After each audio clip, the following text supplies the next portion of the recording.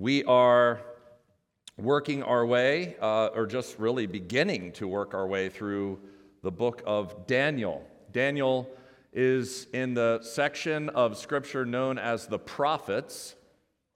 There's actually, you can break the prophets down into the major and the minor prophets. Daniel is the last in what's called the major prophet section. And as we began last week, we looked at Daniel chapter 1, only looking at verses 1 and 2. If you'd open your Bibles up again to that section, we're going to be just looking a little bit further beyond that. If you have your Bibles, again, I'd, as always, encourage you to have them open while I preach. If you don't have one or didn't bring one or don't own one, you can look in the seat in front of you. Underneath, you'll find a Bible there. And if you use that Bible, you'll find our passage on page 737. So last Sunday, again, we just looked at the first two verses. And really, the first two verses of Daniel just describe kind of in a macro way what happened when the nation of Judah fell to the nation of Babylon. Israel, by this point, had been divided. It divided shortly after King Solomon died, and it divided into two: Israel in the north and Judah in the south. And as I mentioned last Sunday, Israel was the more wicked of the two. Neither one was very righteous. Neither one really obeyed and followed through on their commitment to the covenant that they had made with God to obey all that He had commanded them. But the north, Israel, was far worse. And so in 722 BC, God sent the nation of Assyria. Assyria was like a wrecking ball, completely went in and decimated Israel, and it was no more. Scripture says that only Judah remained. And Judah remained for a little over 100 years, but really was not that much better than Israel. And so eventually, as we saw last week, when we saw what Isaiah prophesied, as we saw today with Habakkuk, God promised that the nation of Babylon would be sent to bring judgment on Judah. When Nebuchadnezzar, who was the king, invaded Judah, he really did it in three stages. The last stage being what we typically remember. When we think of Nebuchadnezzar invading Jerusalem, we think of him destroying the temple, completely destroying the city, and leaving ashes in his wake. And that's what happened in 586. But the invasion, if you will, or the exile, began in 605. That was the first stage. And that's the stage that we read in Daniel chapter 1. I'll begin again at the beginning, but we're only going to go down through verse 7. So Daniel chapter 1, 1 through 7. In the third year of the reign of Jehoiakim, king of Judah, Nebuchadnezzar, king of Babylon, came to Jerusalem and besieged it. And the Lord gave Jehoiakim, king of Judah, into his hand with some of the vessels of the house of God. And he brought them to the land of Shinar, to the house of his God, and placed the vessels in the treasury of his God. Then the king commanded Ashpenaz, his chief eunuch, to bring some of the people of Israel, both of the royal family and of the nobility, youths without blemish, of good appearance, and skillful in all wisdom, endowed with knowledge, understanding learning, and competent to stand in the king's palace, and to teach them the literature and language of the Chaldeans. The king assigned them a daily portion of the food that the king ate and of the wine that he drank. They were to be educated for 3 years, and at the end of that time they were to stand before the king. Among these were Daniel, Hananiah, Mishael, and Azariah of the tribe of Judah. And the chief of the eunuchs gave them names. Daniel he called Belteshazzar, Hananiah he called Shadrach, Mishael he called Meshach, and Azariah he called Abednego. Well, as I mentioned last Sunday, and again we see as I read this text, that the first thing that the book of Daniel zeroes in on, that the king of Babylon named Nebuchadnezzar, the first thing that it really zeroes in on are what are called the vessels of the house of God. That was important for Nebuchadnezzar to take because it was symbolic, and Nebuchadnezzar was essentially saying that I and my gods, the gods of the Babylonian, are stronger than yours. That I can come in at will, that I am the most powerful man on earth, I can take over your nation, I can take your people, and I can even steal from your God's temple and put those vessels in the house of my gods. But what we saw was that it was really God, the God of Israel, who was sovereign over the whole thing. We saw that phrase, that important phrase, and God gave. And that phrase will continue to pop up throughout chapter 1.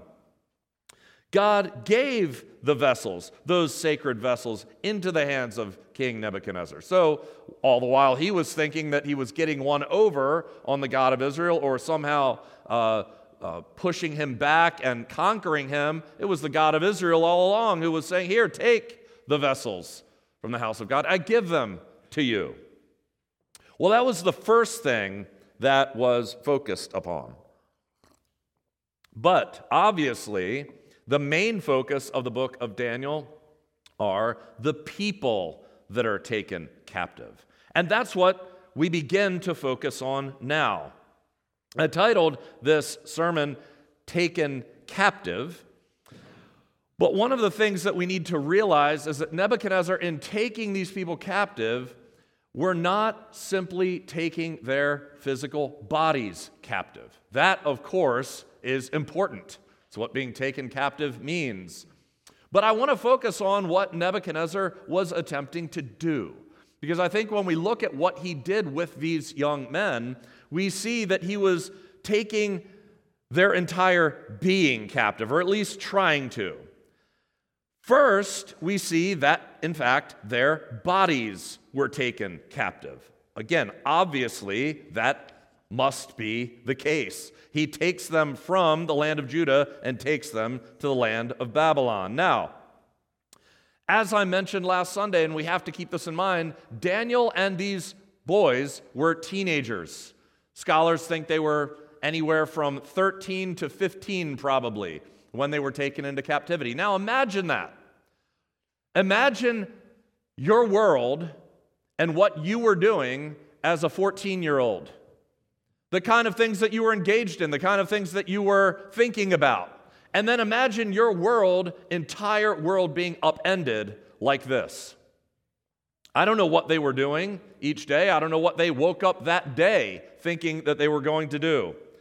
But in an instant, everything in their world changed at 14. They were taken from their families, from their homes, from their culture, from their friends. They were taken from everything that they knew, taken 1,000 miles away, never to see them again.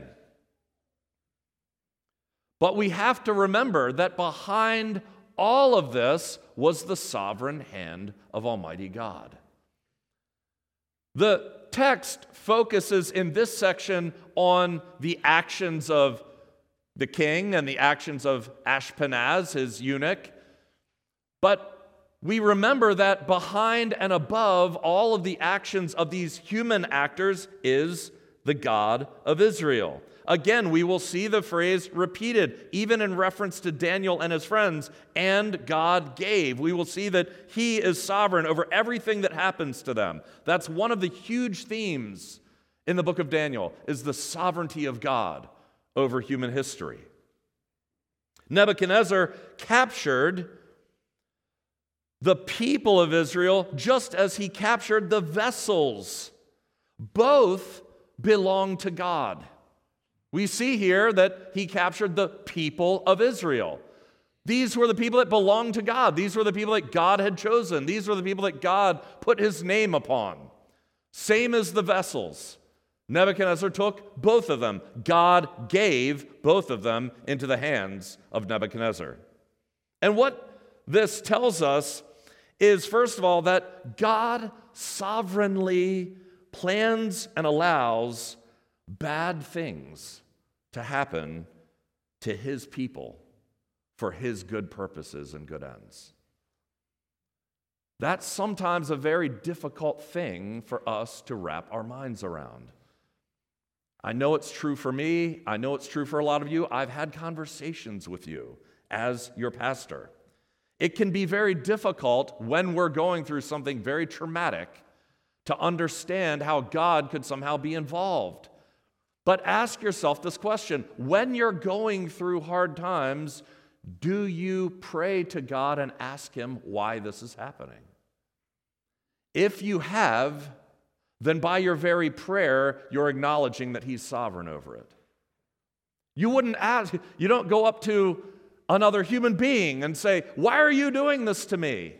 Unless somehow they actively are the ones attacking you.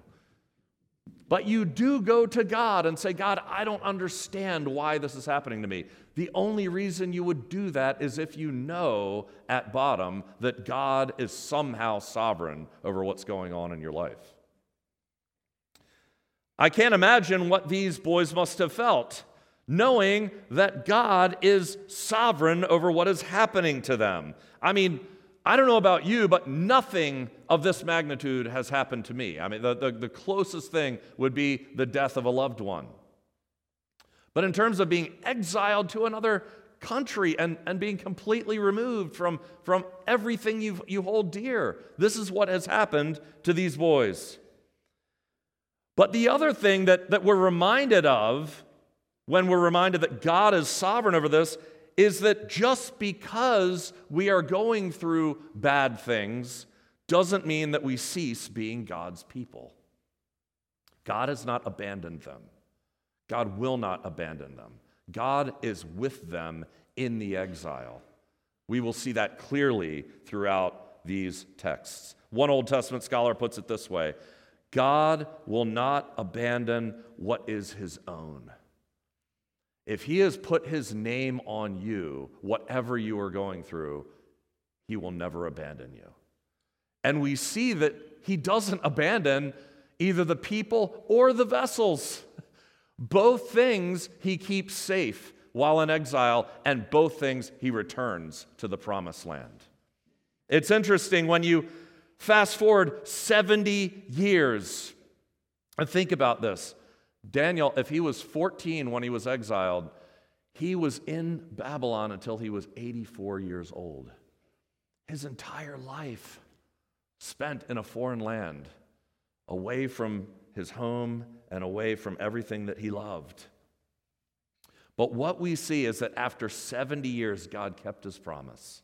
And in Ezra chapter 1, it says, in the first year of Cyrus, king of Persia, Cyrus the king, when he overtook Babylon and conquered them, he brought out the vessels of the house of the Lord that Nebuchadnezzar had carried away from Jerusalem and placed in the house of his gods, and he took them out, and he let the exiles that were brought up from Babylonia and returned them and the vessels to Jerusalem. Both things God kept safe while in exile. Daniel chapter 1, verse 21, which we'll see next Sunday, says, Daniel was there until the first year of King Cyrus, which means that Daniel saw God keep his promise to return the exiles back to Jerusalem. Now, the people taken at this stage were really, it was a relatively small group, according to scholars. Again, this was a 3-stage invasion. The second stage, a lot more were taken. But in this first stage, Nebuchadnezzar was really careful to just grab the cream of the crop. We can see here that they're described as of the royal family, literally meaning of the seed of the kingdom, and of the nobility, nobles and statesmen. These were the future leaders of Israel. These were the ones being trained up to be the future kings and the future governors and whatever else, the statesmen there in Israel. Why did Nebuchadnezzar begin with them? Why would he go in and simply take them? Well, I think for two reasons. One, he was trying to demoralize and decimate the nation of Judah. All he really needs to do to demoralize them is take their best and brightest. And then what's their future look like? But secondly, as any conquering king wants to do, he wants to take the best and brightest for his own kingdom, so that they can serve him and be of benefit to him and try to further Babylon's objectives. Now, verse 4 tells us what these people were like that he took. And really, it's a very impressive list. Youths without blemish. That means that Daniel and these friends of his, Shadrach, Meshach, and Abednego, were physical specimens. These guys were like, they're talking, that's what it means, their bodies were flawless. Okay, they had they were physical specimens bodily, and they were of good appearance, which means that they were handsome as well. They had everything going for them, face and body. But more than that, they weren't just, looked good but didn't know anything. These guys looked good and knew a lot. They had brains and brawn, if you will. They were skillful in all wisdom. They were endowed with knowledge. They had understanding. They understood learning.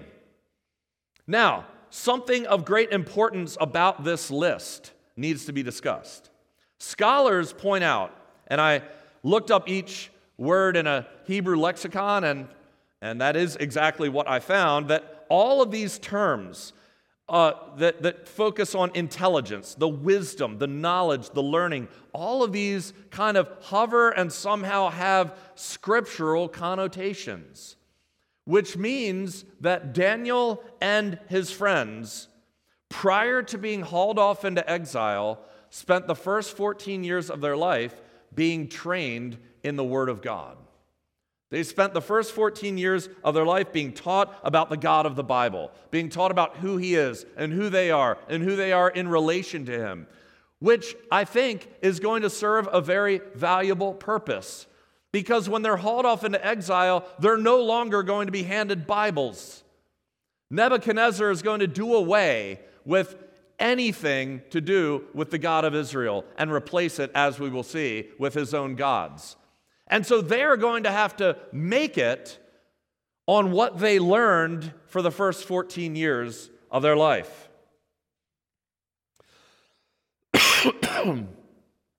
The goal, as we see here, is that they will be groomed ultimately to serve a new king. They were groomed for the first 14 years of their life to serve Yahweh. Now they are going to be reprogrammed to serve Nebuchadnezzar and his gods. We see the last attribute there, competent to stand in the king's palace. That last one, it means that they also had pedigree. They also had an upbringing that naturally prepared them to work in high levels of government or work with nobility and kings and that kind of thing. But in order to work with Nebuchadnezzar, they're going to have to agree with Nebuchadnezzar and like Nebuchadnezzar and want to serve Nebuchadnezzar. He's not going to want to have guys that are trying to knife him behind his back. So they need to be reprogrammed to be aligned with total service to Nebuchadnezzar. The goal was to make these guys who had all of this brilliance and all of the good looks and everything else to serve as high-ranking officials in Babylon, but he wanted them to not only be living in Babylon, but he wanted them to be loving Babylon. He wanted them to be loving Babylonian culture and loving Babylonian gods and loving the Babylonian king, Nebuchadnezzar. So again, with all of that against them, it's important and crucial that they were trained early on. Parents, what do you consider to be the most important thing for your children to learn? There's a lot of things that they can learn in this life. And believe me, Michelle and I are concerned that our kids learn a lot of things. But as you think about raising your children, what rises to the top? Think about that. What do you focus on throughout the week? What is your main thrust with your children throughout the week? Is it soccer? When you come home from work, dads, do you go get the soccer goal out and make sure that you practice until dark and then you eat dinner and then they go to bed? Are you prepping them to take their SATs, getting them tutoring?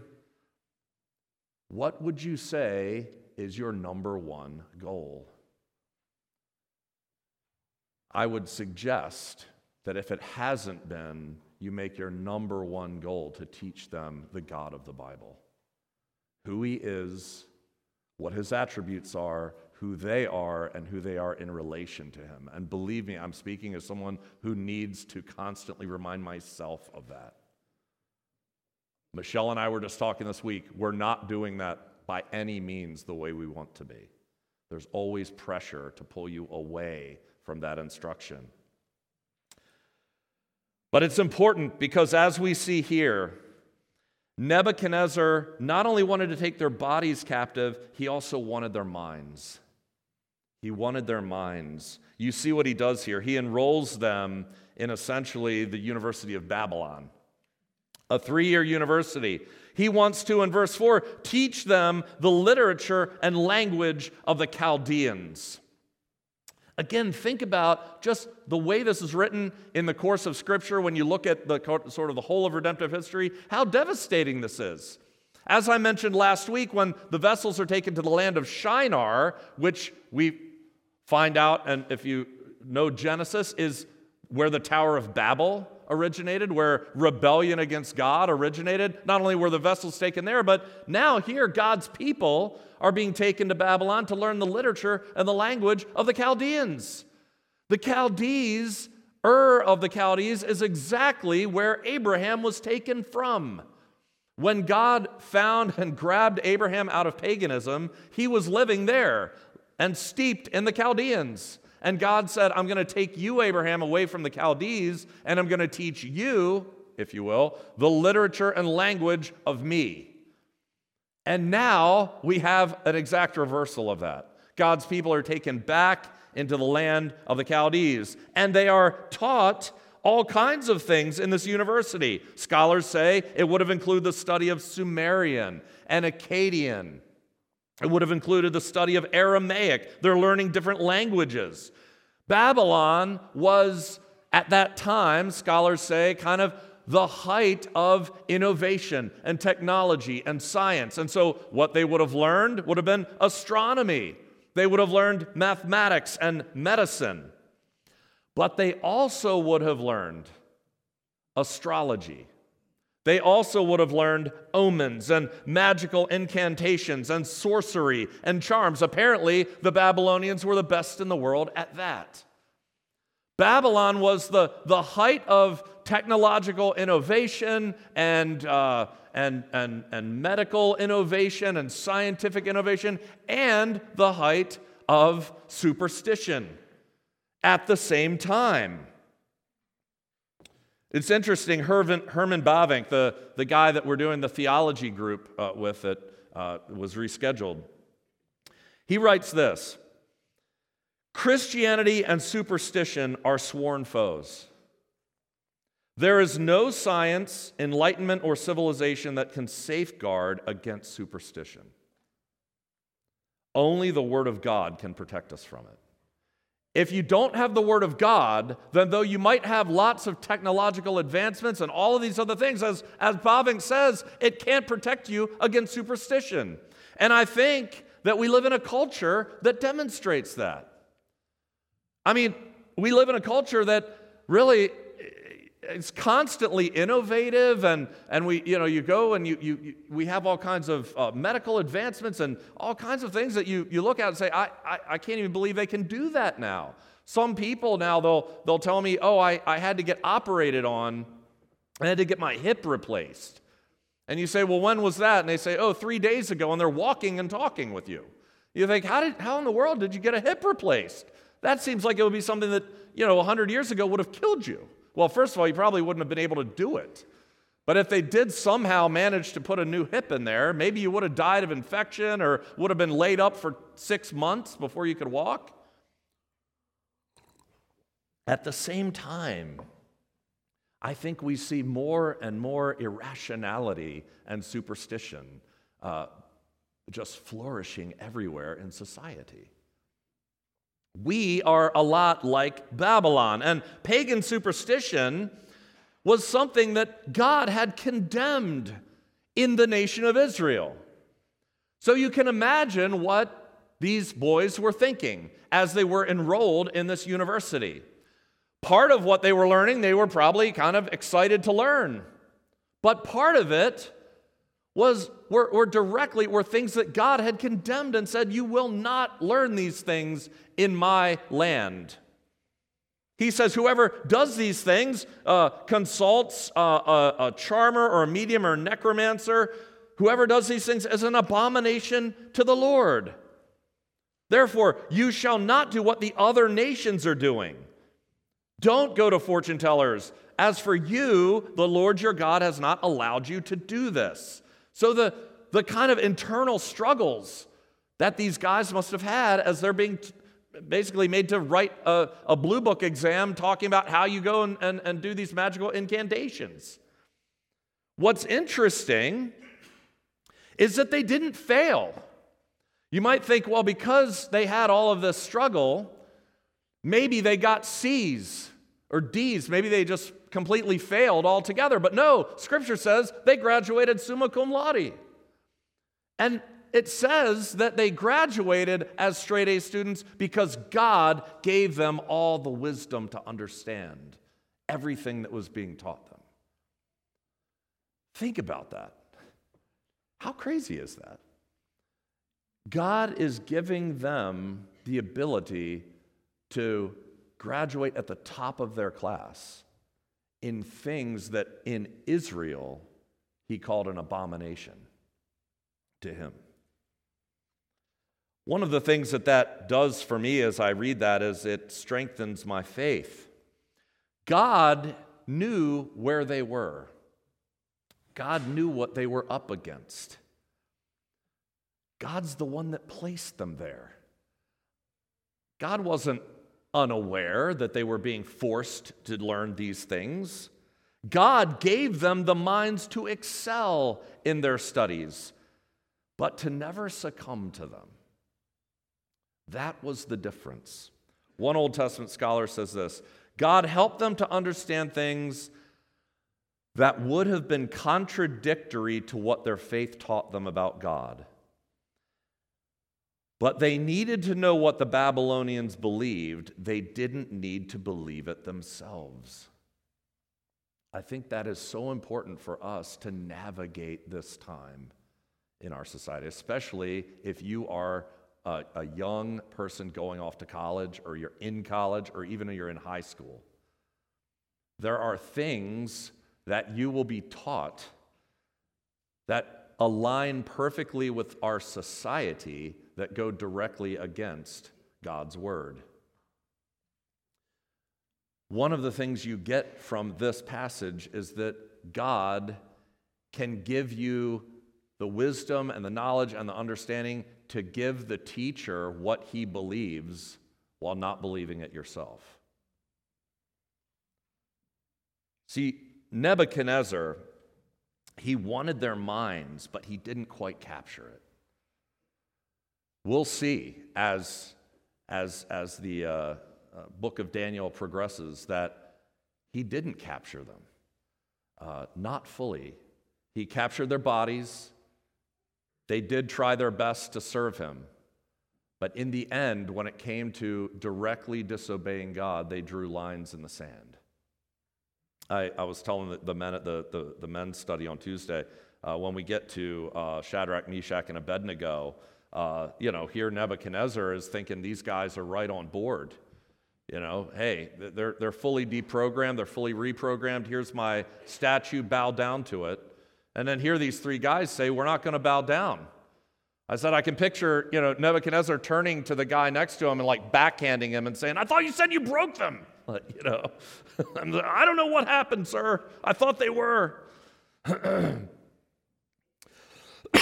He didn't just want to capture their bodies and their minds. He wanted to take captive their affections. Look at verse 5. He assigned them a daily portion of the food that the king ate and of the wine that he drank.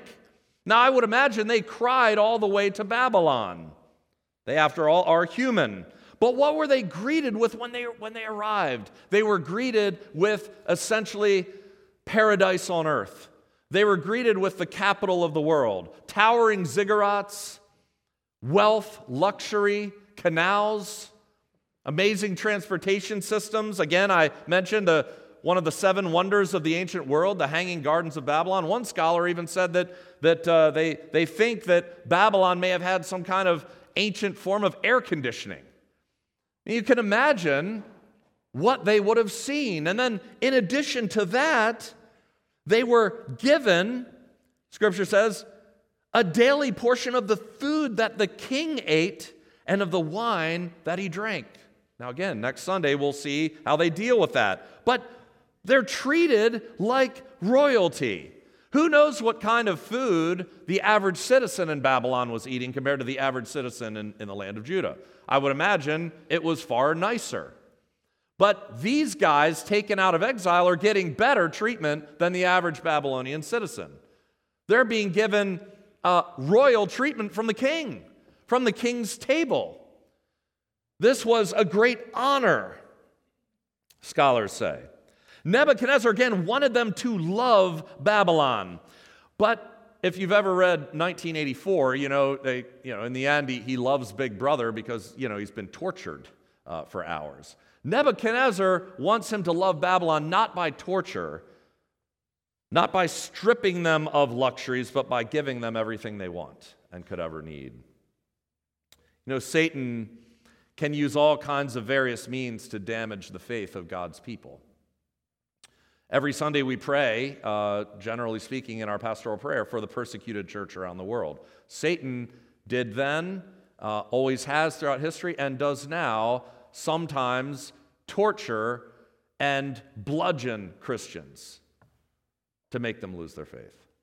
But many times throughout history, then and now, Satan is just as content to let the luxuries and enticements of this world draw us away from God. He doesn't care. He doesn't care how our faith is ruined. Either one is fine with him. Nebuchadnezzar wanted their affections to turn away from God and towards him. He wanted these boys, I think, to believe that Babylon could give them everything their heart desired. Vanity Fair, that's what he provided for them. The Babylonian gods could provide far better than Yahweh ever could. As far as Nebuchadnezzar was concerned, as we've said before many times, you catch more flies with honey than vinegar. That's what he was doing here. He wanted their affections. And you can imagine 14-year-old boys being presented with this. Again, I don't know how long they wept for their home, but after being there long enough and being treated like this, you can imagine the temptation. But lastly, and most importantly, he didn't just want their bodies, their minds, or their affections. He wanted to take captive their souls. Verses 6 and 7. Verses 6 and 7 are key because these boys all had Jewish names when they were captured. And you might think, well, they were just given new Babylonian names so that you could communicate with them better. Sometimes you'll meet a foreign exchange student or something, and you'll say, well, hey, what's your name? And he'll say, oh, my name is Alex. And you'll say, well, yeah, but don't you have what's your other name? What was your given name? And then he'll give it, and it's something that's hard to pronounce, and so then you say, oh, well, then it makes sense why you would go with Alex. I prefer that, actually. No, this wasn't simply that. Now, it may have helped, but when you look at their names growing up pointed to the God of Israel. So every time their name was called, something about the God of Israel was a reminder to them. Daniel means God is my judge. Hananiah means Yahweh is gracious. Mishael, Who is like God? Azariah, Yahweh is my helper. They're stripped of those names and they're given Babylonian names. Belteshazzar, O lady, in parentheses, wife of the god Bel, protect the king. Shadrach, command of Aku, he was the god of the moon. Meshach, who is like Aku? They go from Mishael, who is like God, the God of Israel, to Meshach, who is like Aku. Abednego, servant of Nebo. They were specifically given names that highlighted and honored the gods of Babylon. Every time these boys were called, they were reminded that their God was dead and that the gods of the Babylonians ruled. The idea was to take them captive in every way possible, body, mind, affections, and soul. And that's what Satan is all about. He wants all of us, every part. 1 Peter says, be sober-minded, keep watchful. Your adversary, the devil, prowls around like a roaring lion, seeking someone to devour. It's good for us to be reminded that it is Satan who is our adversary and not our neighbors. That's one of the things that's key about Daniel. Daniel focuses on the exile, and it focuses on the hardships. A lot of it focuses on the hardships that they encountered during the exile. But one of the things we realize when we study Daniel is that they actually got along pretty well during the exile. Daniel served a pagan king, and he served him well. We are living in a nation where I think more and more we are going to have to try to serve bosses and leaders that don't hold to our beliefs. Daniel is a good book to study to give us insight to that.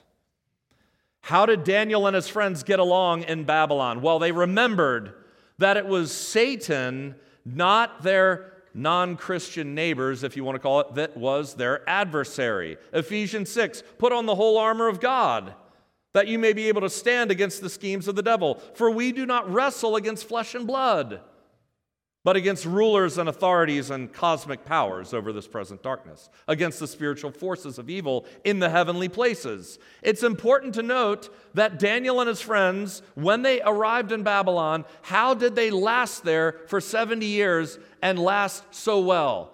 Because they didn't do either one of these options. They didn't become fully assimilated, and they didn't become anarchists.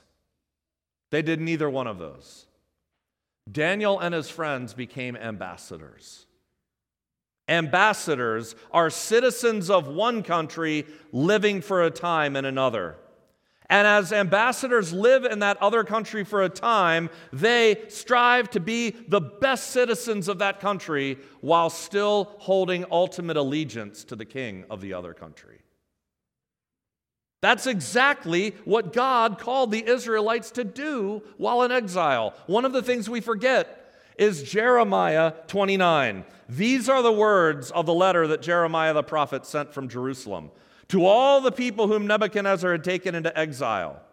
Thus says the Lord of hosts, the God of Israel, to all the exiles that I sent into exile from Jerusalem to Babylon. Here's what I want you to do. Build houses and live in them. Plant gardens and eat their produce. Take wives and have sons and daughters. Take wives for your sons. Give your daughters in marriage, that they may bear sons and daughters. Multiply there. Do not decrease. But seek the welfare of the city where I have sent you into exile, and pray to the Lord on its behalf. For in its welfare you will find your welfare. God said, I'm sending you there. Be the best citizens you can be, and pray for the country where I'm sending you. This pagan country, this country that overtook them, took them away from everything they believed, and ultimately would destroy the temple. God said, pray for that country and be the best citizens you can be. For when it flourishes, so do you. Brothers and sisters, we are also exiles and ambassadors. That's exactly what God calls us. We, like Daniel, are strangers in a strange land. We, like Daniel, are tempted by Satan in every way to be completely taken captive by our society. Satan would love to have us fully assimilate, to be taken captive by the world in body, mind, affections, and soul. He would love for us to become anarchists, to hate our neighbors and fight against them. But we, like Daniel, need to live not as fully assimilated or as anarchists, but as ambassadors, living as the best citizens we can while we are here, always keeping our eye on home. Like Daniel, our exile is only temporary. Our God will not abandon what is his own. How could Daniel and his friends live for 70 years with hope? Because Jeremiah 29 continues. It doesn't end there. It doesn't end, be the best citizens you can be and pray for the place that I sent you. It ends here. For thus says the Lord, when 70 years are completed for Babylon, I will visit you. I will fulfill to you my promise, and I will bring you back to this place. For I know the plans I have for you, declares the Lord. Plans for welfare and not for evil, to give you a future and a hope. And then you will call upon me and come and pray to me, and I will hear you. You will seek me and find me when you seek me with all your heart. I will be found by you, declares the Lord, and I will restore your fortunes and gather you from all the nations and all the places where I have driven you, and I will bring you back to the place from which I sent you into exile. Brothers and sisters, we live in exile right now as strangers in a strange land, but we are going home, where our citizenship is and where our Lord is. Keep your eye on home. The Lord who sent his Son into exile on the cross will not abandon those who are his own. Let's pray. Heavenly Father, we are so thankful again for your word, so thankful for reminding us of what these boys went through.